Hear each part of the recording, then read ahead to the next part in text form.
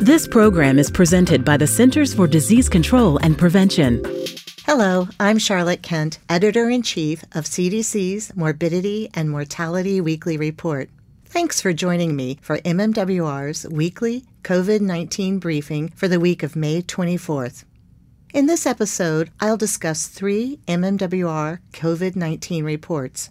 The first report describes COVID-19 vaccine breakthrough cases reported to CDC. Another report shows that disparities in vaccine coverage increased as more people became eligible for COVID-19 vaccines.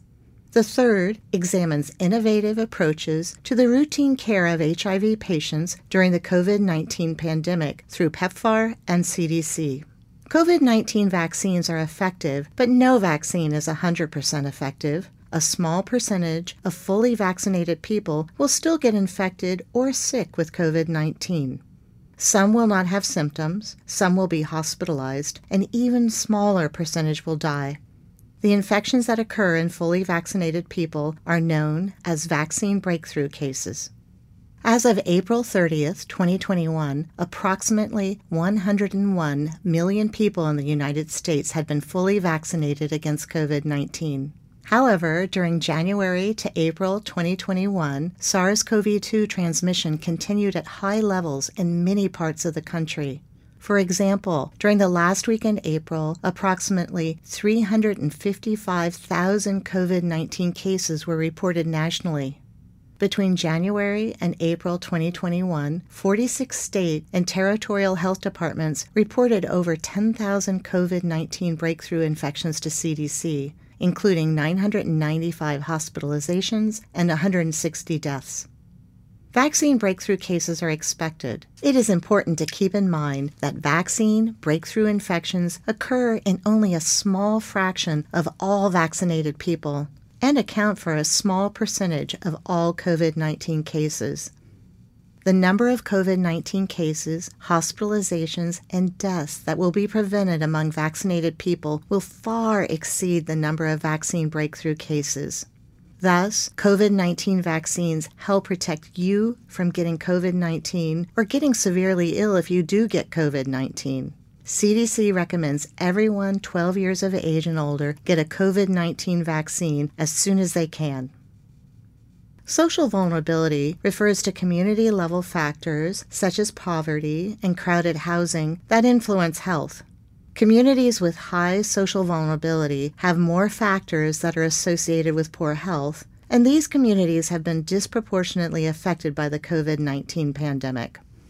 Investigators analyzed COVID-19 vaccine administration data and categorized all U.S. counties based on social vulnerability status. During December 2020 through May 2021, over half of all adults received 1 or more doses of a COVID-19 vaccine. By early May 2021, vaccination coverage was lowest among adults living in counties with the highest social vulnerability. The disparities increased over time, especially among adults living in suburban and rural counties. Coverage was lower among adults living in counties with lower socioeconomic status and counties with higher percentages of households with children, single parents, and people with disabilities. Public health messaging tailored to local populations and increasing access through mobile and walk-in vaccination clinics could help improve vaccination coverage in counties with high social vulnerability. During the COVID-19 pandemic, routine care of HIV patients and delivery of routine services must continue.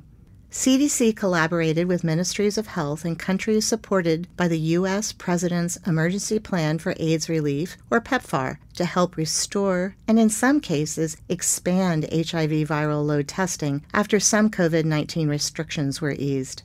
This collaboration demonstrated the effectiveness of innovative strategies to reduce the risk for COVID-19 among patients and healthcare workers. Thank you for joining us for this week's briefing. To stay up to date on the latest MMWR reports on COVID-19, go to cdc.gov/MMWR and subscribe for free. You can also subscribe to this podcast on Apple Podcasts, Spotify, Stitcher, and Google Podcasts. Stay safe and stay well. For the most accurate health information, visit cdc.gov or call 1-800-CDC-INFO.